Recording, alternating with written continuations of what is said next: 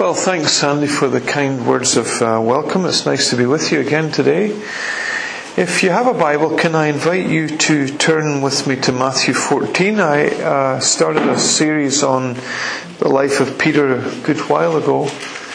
And when I pop in here, I've kind of committed myself to taking on another installment in Peter's life. So today we're going to look at Matthew 14 verse 22 to pretty much close to the end of the chapter. Matthew 14:22. Immediately Jesus made the disciples get into the boat and go ahead of him to the other side, while he dismissed the crowd. After he had dismissed them, he went up on a mountainside by himself to pray. Later that night he was there alone, and the boat was already a considerable distance from land, buffeted by the waves because the wind was against it. Shortly before dawn, Jesus went out to them walking on the lake. And when the disciples saw him walking on the lake, they were terrified. "It's a ghost," they said, and they cried out in fear. But Jesus immediately said to them, "Take courage. It is I. Don't be afraid." "Lord, if it's you," Peter replied, "tell me to come to you on the water." "Come," he said. Then Peter got down out of the boat and walked on the water and came toward Jesus. But when he saw the wind, he was afraid, and beginning to sink, cried out, "Lord, save me." Immediately Jesus reached out his hand and caught him.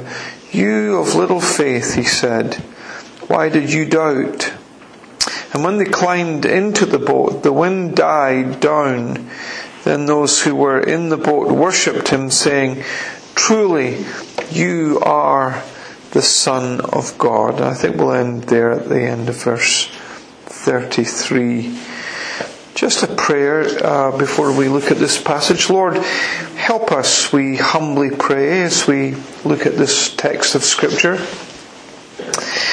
We pray that you'll make it live to us. It's a story that's probably familiar to most of us, but we ask that you will make it live to us, and that you will be our teacher. We pray that we'll hear more than just the drone of a preacher's voice, but that we'll hear you, the living God, minister and speak to us in the way that only you can. We pray this in our Saviour's name. Amen. So Jerry Bridges wrote a book entitled "Trusting God Even When It Hurts." I don't know if you've read that book. It's a great book to read. In fact, anything that Jerry Bridges writes is mostly worth reading. And in that book he makes the point that sometimes it is harder to trust God than it is to obey Him. Sometimes it's harder to trust God than it is to obey Him. I think that's one of the most profound statements that I have ever read. Because when the storms of life are lashing against the side of the boat, when it's well nigh impossible to trace the hand of God or sense the presence of God, it can be hard to trust Him. It can be hard to believe that He loves us. It can be hard to believe that He has a perfect plan for our lives. It can be hard to really believe that He will supply just what we need when we need it to survive in those circumstances. But trust Him we must, if we are Christians, because we know that although God's ways are not our ways, God's ways are always best. God is too loving to be cruel. He would never inflict unnecessary pain upon His children, and He is too wise to ever make a mistake. God brings us the way that He brings us for a reason. I think that we may never know fully the reasons why God takes us the way that He takes us on the journey of life. But maybe God has got things to teach us in those circumstances that we couldn't learn anywhere else. And that is the best place for us to learn those lessons. The truth is, we may never know this side of eternity why God takes us the way that He does. But God has a purpose. As we break in again into the life of Peter, a number of things have taken place in his life. So he met Jesus, and Jesus looked at him and said, "You are Simon, son of Jonas. You're a young fluttering dove, but I'm going to make you into a rock of a man, Peter. I'm going to make you into Peter."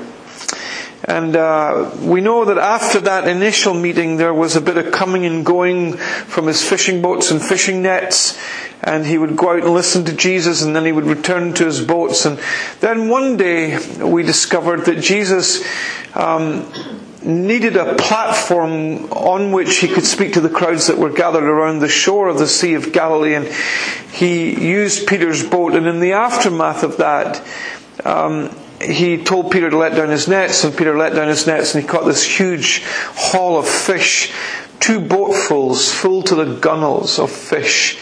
And in the aftermath of that, Jesus said to Peter, "I want you to leave your fishing boat and your fishing nets, and I want you to come and follow me, and I want you to start fishing for men and for women and for souls. And I want you to take the skills that you've learned as a fisherman and put them to use in another area of fishing, that of soul winning." And of course, Peter, from that moment onwards, his life was linked with Jesus. And you find that throughout the remainder of the Gospels. This story that we are looking at here this morning is an incident that took place sometime later in the life and ministry of Jesus. Several things have already taken place that we're kind of jumping over.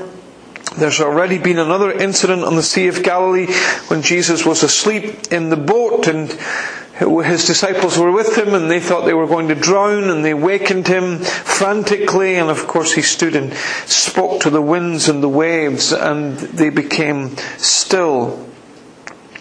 The day that we are looking at here in the life of Peter and in the life of Jesus comes immediately on the heels of the feeding of the 5,000, which is another great story that we could stop and look at.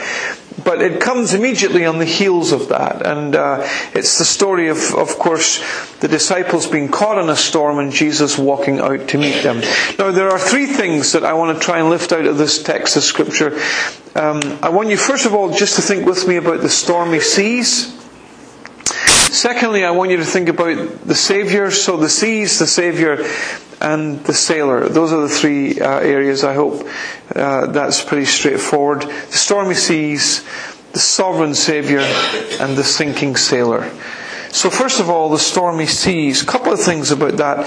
First of all, just think with me, if you would, about the problem. So the Sea of Galilee lies about 600 feet below sea level, which is incredible. But 600 feet below sea level. And that means it's surrounded by hills, particularly in the north and on the western side. Some of you have been to the Sea of Galilee.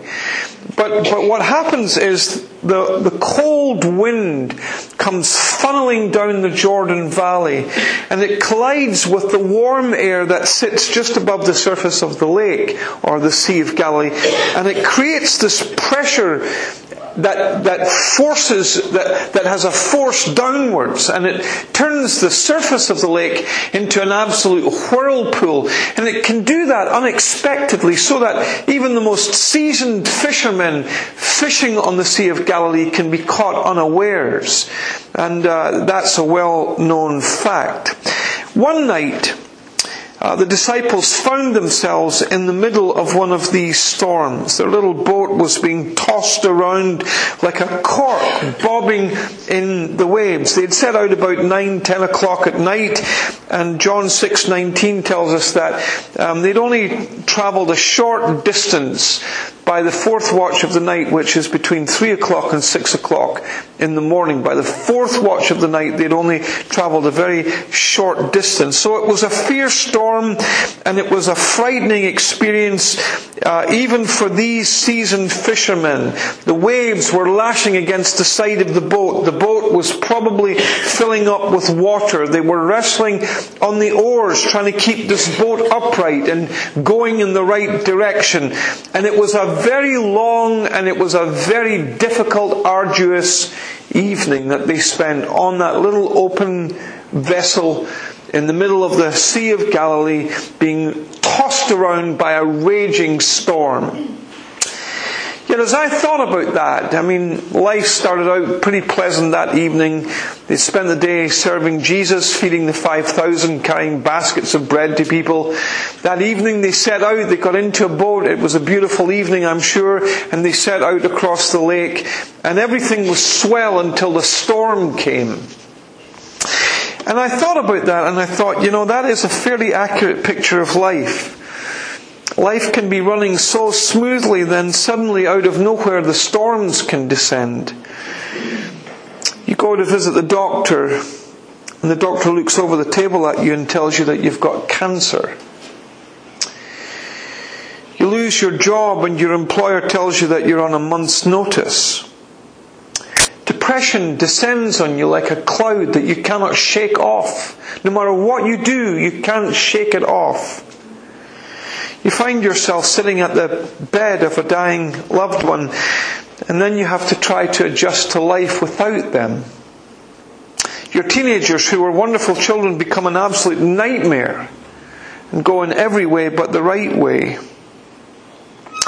You waken up one morning with a headache, and that headache never goes away for the next 30 years. None of those stories that I have just used have I plucked out of the air.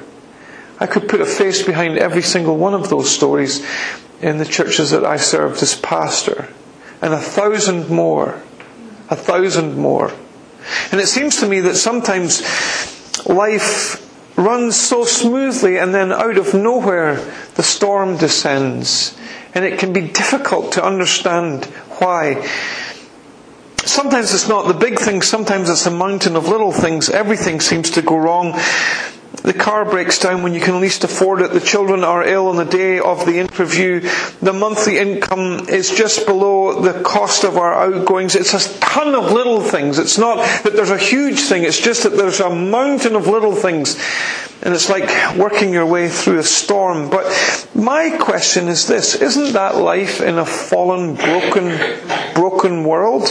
As Christians, can we really expect to be exempt from the problems that other people face? Can we really? Realistically?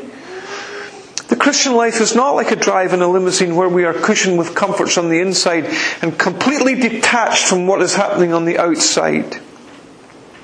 I think it's unrealistic to think that we will never experience what other people experience. God, I think, does not wrap us up in cotton wool when we become Christians. I think what God does instead is He puts us on display in a real world.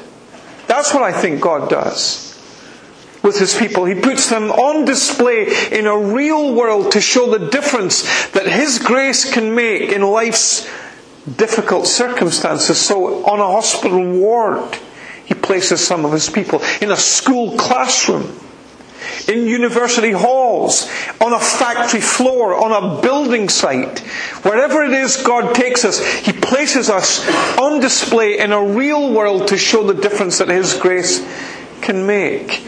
I remember speaking to a lady from the States.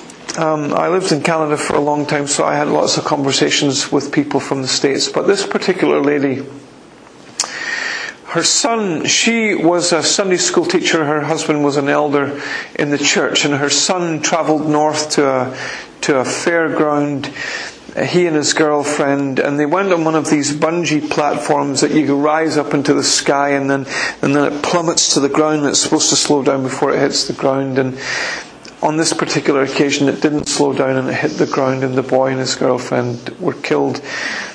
And in the aftermath of that, people were saying to her, why would God allow something like that to happen to such nice people like you?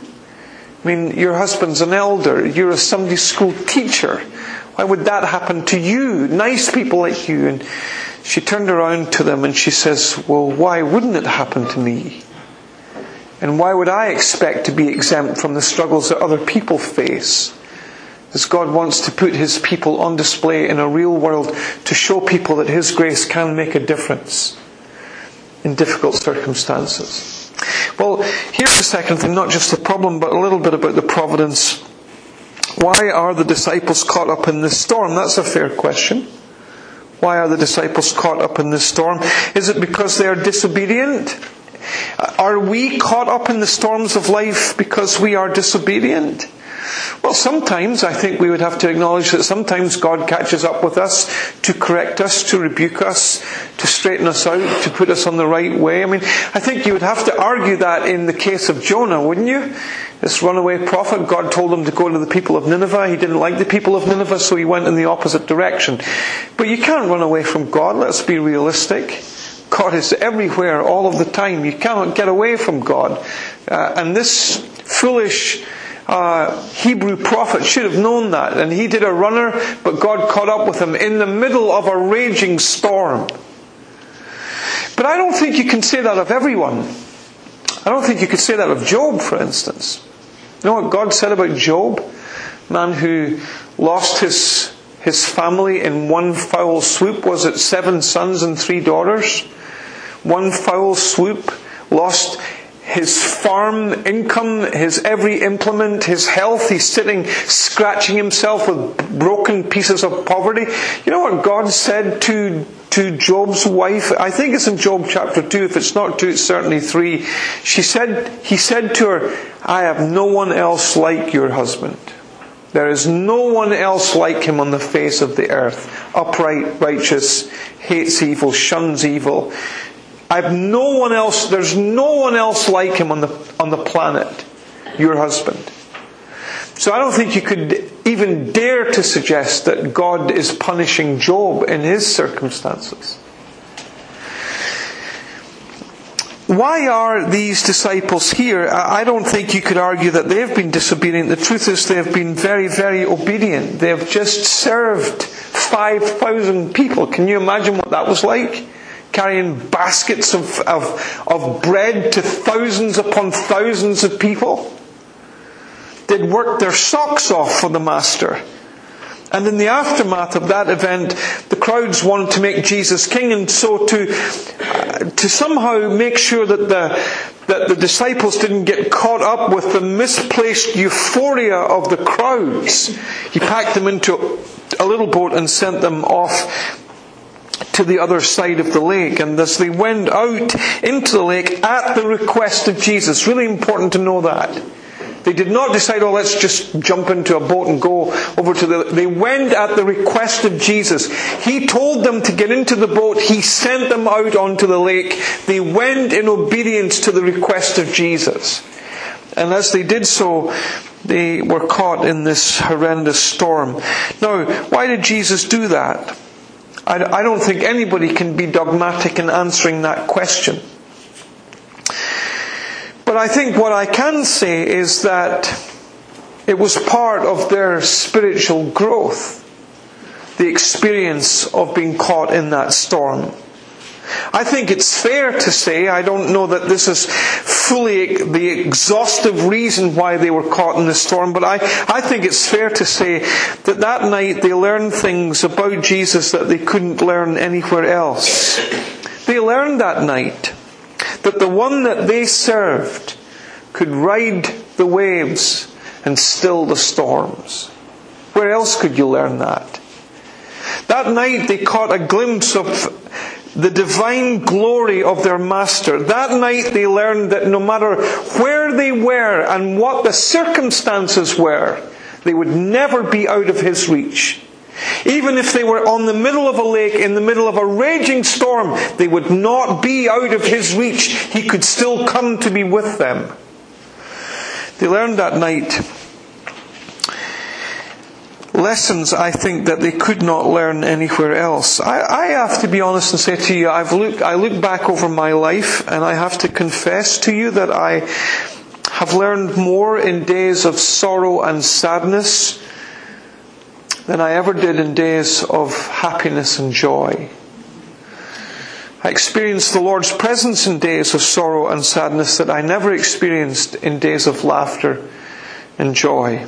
The poet, I think, put it so well when they said, I walked a while with pleasure, and she chatted all the way, but she left me none the wiser for all that she had to say. I walked a while with sorrow, and not a word said she, but oh, the things I learned from her when sorrow walked with me. Why are they here? Because they have disobeyed? No. They are here because they have obeyed. And because somehow, in the mystery of God's will and God's providence, He has decided to take them this way. That's why they are there. Elizabeth Elliot, whose husband, of course, was speared to death on the banks of the Cariri River in Ecuador, trying to reach a group of people that remained unreached, felt called by God to reach them. In the aftermath of her husband's death, she penned these words, the will of God can be bigger than we bargain for. The will of God can be bigger than we bargain for. So they are there because in the mystery of Christ's will, He has determined that they should be there and that they should learn things that they can only learn there. Here's the second thing. So that's the first thing, the stormy seas. The second thing, the Saviour. Quick, I'll be as quick as I can. I know that I'm lagging and I need to pick up the pace a bit. A couple of things that I wanted to say about the Saviour. First of all, His prayerfulness. I mean, if you put yourself in the circumstances of the disciples, right, in that boat, in the middle of a raging storm, you would be asking the question, I certainly would be asking the question, so where's Jesus when you need Him? Wouldn't you be asking that question? I would be asking that question. So where is Jesus when we need Him most? I mean, here we are, our boat is filling up with water, the waves are lashing against the side of the boat. Where's this Jesus when we need Him? That's a fair question. Well, the Bible doesn't really tell us a great deal, but what it does tell us is, in verse 23, is that He was on a mountainside by Himself praying. That's where Jesus was. He was praying. And the Bible doesn't tell us what He was praying for, but I don't think it's unreasonable to assume that somehow He was praying for His disciples amongst other things. Don't you think that's a fair conclusion? That as He sat on that mountainside, overlooking the lake, watching the disciples in the middle of this raging storm, isn't it reasonable to assume that He was at least bearing them up before the Father? One of the commentators put it this way, that the Father and the Son were keeping watch throughout on the mountainside, throughout the first, second, third watches of the night. They were perfectly acquainted with everything that was going on inside the boat and outside the boat. That's where Jesus was. And so, as you wrestle with where is Jesus when you need Him most, in the middle of your raging storms, as you sit and the doctor says to you, I'm sorry, but you've got cancer. Or your employer says, I'm sorry, but we're going to have to bring your job to an end because we can't afford to keep you. Or your children have become an absolute nightmare. Where is Jesus when that stuff is happening? Well, you know what the writer to the Hebrews tells us? It tells us He ever lives to make intercession for us. And wherever Jesus is and whatever Jesus is doing, the truth is He is praying for you. Isn't it interesting that there is no evidence in this story that they ever had any desire to pray for themselves? There's no record of them at any point in this story praying for themselves. But Jesus is praying for them. And see, when it says in the book of Hebrews that He ever lives to make intercession for you, that's not a passive word. Some people think that, Jesus is merely in heaven and because He's there, He's a constant remembrance of it. That doesn't adequately explain the word intercession. The word intercession is an active word. So somehow, mysteriously, He bears us up before His Father as we find ourselves in the storms of life. First thing is His prayerfulness. I don't know what you're going through, but I do know that Jesus is praying for you. And for me, out of the 7 billion people that walk this planet, 7 billion people, Jesus knows everything about me and bears me up before His Father. Isn't that incredible? The second thing is His presence. I don't know why Jesus didn't come to them immediately. I don't know why He waited until the 4th watch of the night. I guess He left it until they had come to an end of their own resources. Maybe that's why He left it until the 4th watch of the night, but He left it until between 3 o'clock and 6 o'clock in the morning, and that's when He came walking on the water to them. They thought it was a ghost. They had never seen anything like this before. They cried out with fear. I think I would have cried out with fear if something had come walking on the water to the boat that I was in. But it was no ghost, and Jesus said, "Take courage, it is I. Don't be afraid." Doesn't that verse remind you of so many promises in the Old Testament that where God says, "Do not be afraid, for I will be with you"? It's almost like the same words where Jesus says, "Don't be afraid, it is I. I've come to be with you in your darkest hour. Come to be with you when you need me most. I've come to be with you when you felt that there was no other hope. I have come to be with you. You thought it wasn't possible for me to come to be with you in the middle of this raging storm. But you will know from this point onwards that you will never be in circumstances where I cannot come to your aid." And that's significant when you think about the fact that all of the disciples would die a martyr's death, with the exception of John, who was banished to the island of Patmos and was roasted in oil in Ephesus, so he didn't have really a great life either. All of them would die a martyr's death, but all of them would know as a consequence of this night that there would never be circumstances where Jesus couldn't be with them. You know, they came to a 4th century preacher called Chrysostom, and they said, "Stop preaching about Jesus, or we'll confiscate your treasure." You know what he said? "You cannot confiscate my treasure, because my treasure is in heaven, where moth and rust do not decay and thieves do not break in and steal." And they said to him, "Well, we'll banish you from your friends." He said, "You cannot banish me from my friends, because I have a friend who has promised to never leave me nor forsake me." And that's what the disciples learned that night, that no matter where they are, Jesus would be with them. You know, when I was at Bible college many years ago, one of the students I studied with hated a song that we used to sing. And this is the song, "Standing somewhere in the shadows, you'll find Jesus." He hated that song because he thought it was theologically inaccurate. Oh, Jesus is never in the shadows. But I can tell you, after 20 years of pastoral ministry, when you stand beside a young couple and they're burying their 2-year-old daughter, and you hug them at the graveside and feel them shake to the very core of their being, sometimes it feels like Jesus is in the shadows. But He is always there. Always there. And you say, "Well, how do you know He's always there?" I know He's always there because of the nail prints in His hand. That's how committed He is to His people. Committed enough to give His life on a cross. And the third thing I would have mentioned if I had time, I'm just going to skip over this, is His power. Not many people can come walking on the winds and waves and speak to the storm and it obeys Him. But this is no ordinary person. This is a second member of the Trinity. This is God manifest in the flesh. This is Jesus Christ, who is Lord. And He comes walking on the waves to them because He can do the unthinkable. You know, in Mark's account of this story is really interesting detail. It tells us that it seemed as if He was going to pass them by. If you read Mark sometime, it seemed as if He was going to pass them by. Doesn't that remind you of a couple of Old Testament stories? Exodus 33, Moses is hidden in the cleft of the rock and the glory of God passes him by. Or 1 Kings 19 and Elijah is at the mouth of the cave and the glory of God passes by. I have a feeling that night that they caught a glimpse of the glory of God in Jesus, and it was almost going to pass them by as it had in the Old Testament.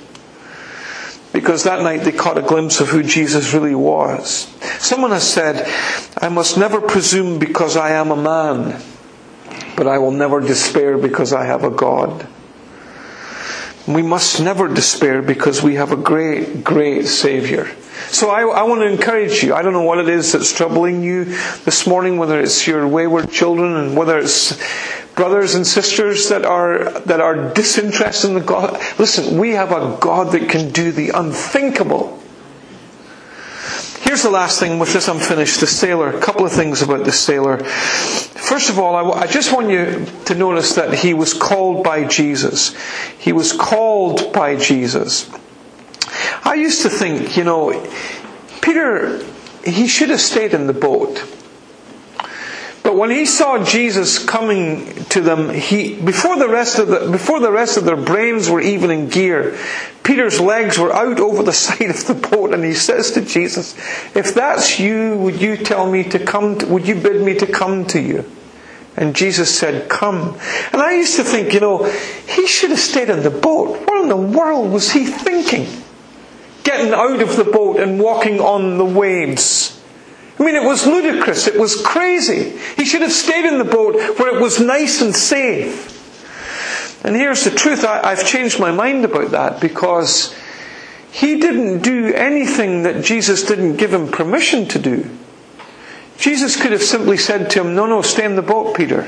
I'm not asking you to venture in faith on the waves. Stay in the boat where it's nice and safe. And he could have stayed in the boat where it was nice and safe. But he would never have had the opportunity of venturing in faith to do the unthinkable with Jesus. And sometimes God calls us to do the unthinkable, doesn't he? To venture by faith. To leave the boat where it's nice and safe. I know a pastor who's on a steady salary, but God is calling him to do the work of a missionary in some far-flung corner of the earth. The safe thing to do is to stay in the boat with his steady salary and his manse. But if he stays in the boat and doesn't get out of the boat and venture by faith with Jesus, he'll never know what it is to do the unthinkable for God and with God. I don't know what it is that Jesus is calling you to do, but I long for people who will not think about what's safe. Who'll do what is unsafe, in a sense, not physically unsafe, but who will do the impossible, who will take on the impossible for God and with God, knowing that God can do the unthinkable. People like George Verwer, who will trust God for the finances to put 2 ships in the ocean, full of gospel literature, sailing into port after port, of country after country, and offloading its contents on the dockside and giving it away to people. Don't you long for people with faith like that? Who in the world will say, I'm going to trust God with enough money to buy 2 ships and enough money to keep them going in the ocean year after year? It's safe to stay in an office and do some ministry from that office. It's dangerous to step out and trust God for that kind of stuff. Here's the last thing I want you to notice about this, and there's a ton of other things we could have said, but not only was he called by Jesus, but he was enabled by Jesus. I guess the big question is, it's one thing for Jesus to stay afloat on the storms of life, isn't it? But here's the question. Can a disciple be expected to stay afloat on the storms of life? Can I be expected to survive and stay afloat in the middle of life's storms? That's the question. And the answer is, yes, I can, as long as I continue to look to Jesus. When he started to look at the winds and the waves and his circumstances, and he began to think, look, Look, what have I done? Look at these waves. When he starts to look at the circumstances, when that becomes his entire focus, he starts to sink. But as long as he looks at Jesus and trusts in Jesus to keep him afloat, he can stay afloat in the storms. I'm not saying the storms will go away. I'm not so naive as to think that the storms will always be taken away. Listen, I was a pastor for 20 years. I have stood at too many gravesides and read the Bible at too many hospital bedsides to come to a place where I believe that God will always take the storm away. Sometimes God doesn't take the storm away, but He keeps us afloat in the storm. And I do think that God, and I do believe with all my heart that God can sustain His people in the storm. They continue to look to Him. It's when we take our eyes off Him and start to look at our circumstances, start to look at ourselves, and start to think, well, people shouldn't be able to walk on waves, so what am I doing here? When you start to think about you and your circumstances, and that becomes your entire world, that's when you'll start to sink. It's when you keep your eyes on Jesus that you will find that He'll make a way through. So the three things were very simple, weren't they? There was the storms. Unexpectedly, the storms of life can erupt. And then there was the Saviour. He's praying for them. And He comes to be with them at their darkest hour. And then there was the sailor. He got out of that boat because Jesus asked him to come. He said, if it's you. And Jesus could have said, stay there. He didn't want to just stay where it's safe. He wanted to do the unthinkable. He wanted to venture by faith on the storms of life. And Jesus kept him afloat. As long as Peter kept his eyes on Jesus, who could sustain him and give him strength, he could stay afloat. When he started to look at his circumstances, that's when he started to sink. May God help us to keep our eyes on Jesus.